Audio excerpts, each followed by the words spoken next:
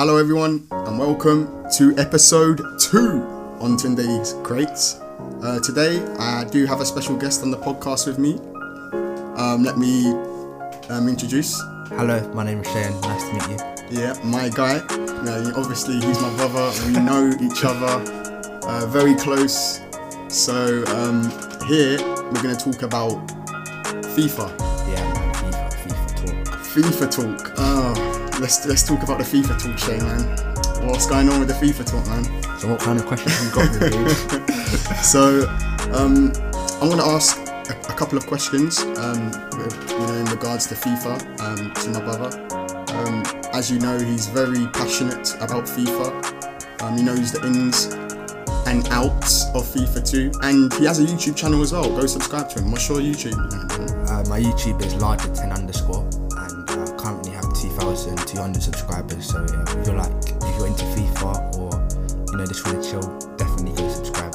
And if you want to improve your game as well, go check his YouTube out. Also, my brother helped me in terms of just plugging songs and everything for it. So huge shout out to you. Oh, thanks, bro, man. I appreciate that.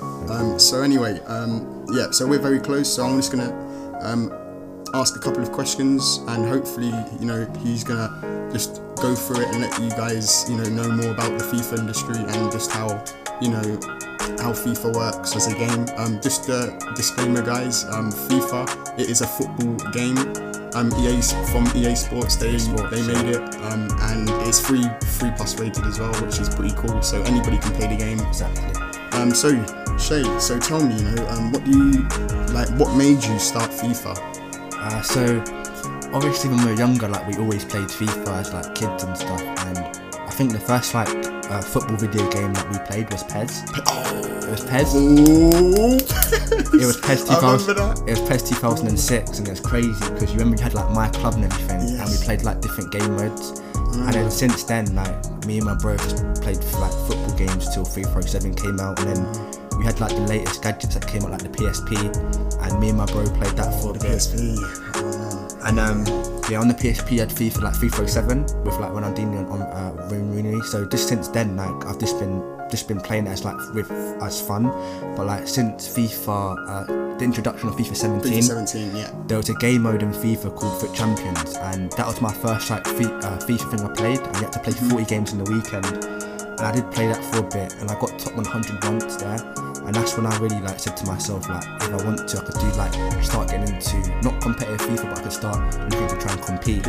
And since then, I've never looked back, because since FIFA 19 came out, obviously, dude, I've hit top 100 about 10 or 15 times. But at the moment, I'm just currently enjoying it. So, it's like a hobby kind of thing. Exactly. Could I also ask as well, sure. So how do you balance uni work and just making that content for your viewers? Yeah, that's a good question. So obviously uni, it's hard, you've got lots of stuff to do, work and stuff, and I would say if you're looking to try and balance it, definitely do have a schedule or something in place. So you do one thing on one set day and then something else on the other set day. That way I feel it's just easier just to balance it out, and never let uni or anything feel overwhelm you.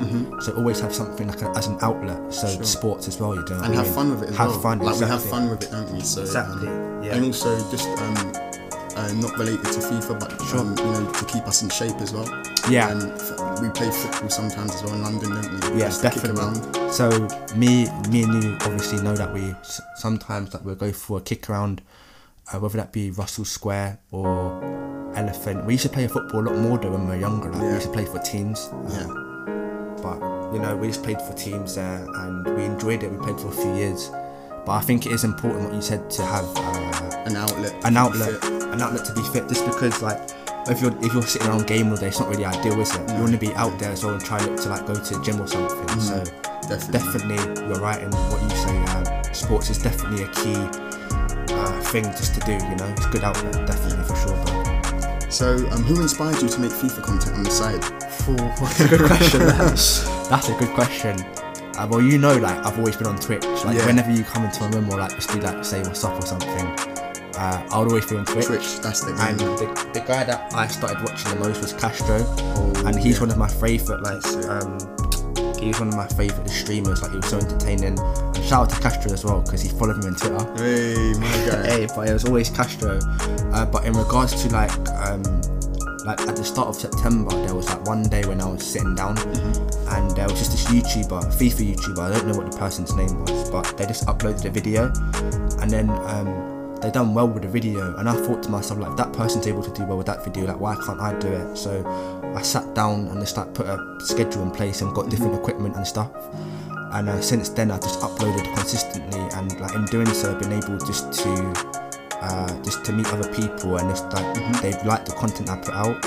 And obviously, like, if I need advice for like songs and stuff, instrumentals, I ask my brother who's sitting here, and they just give me some good music and stuff, because I think it complements the video well. So definitely do that. And yeah, just since then, like, just the person that uploaded the video, I just wanted to just do exactly that because it was something I enjoyed. And since then, like, obviously I'm not a massive YouTuber right now. I've only got 2,000 subscribers, but I am enjoying what I'm doing at the moment. So yeah, definitely. Man. Awesome. So are you looking to join an esports team in the future, maybe, or? It's a good question, man. That's a good question. Well, you know how it's a good question. I think definitely in the future. Why not? Because like right now, if I'm hitting top 100 consistently, which I am enjoying doing, and people like enjoy what I'm doing, they recommend that like you should try and go pro. I know that if I wanted to, I could do it, and I do think it is good, and it's definitely something I am considering in the future. And also, I think during December time I had that E-Premier League thing. Was that in Tottenham? Yeah, so E-Premier League was just basically this. Awesome. It's sick, yeah.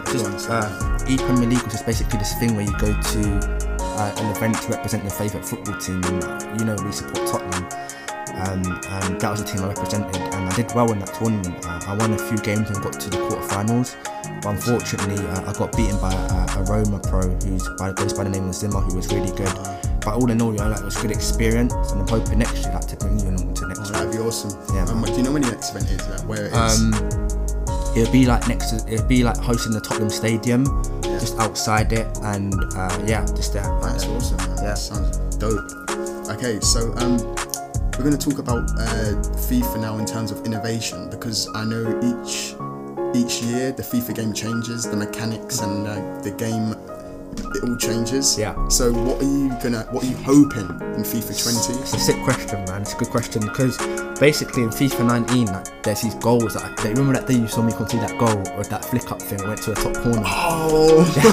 It looks on like when you see it on video, it looks like a good goal. Yeah. But if you actually know how to do it, it's just a broken game mechanic. And basically, broken game mechanics are just something that's so simple to do, like a flick up, and you just shoot it and it goes in. And I'm hoping come FIFA 20 that skill moves such as the Lakaketa, like, they're not chained, so you could do a lot of them in one go, and it's broken. And I just hope like when people are crossing, they can't do El Tornado flick up crosses or anything silly like that. They're just able to do a normal cross.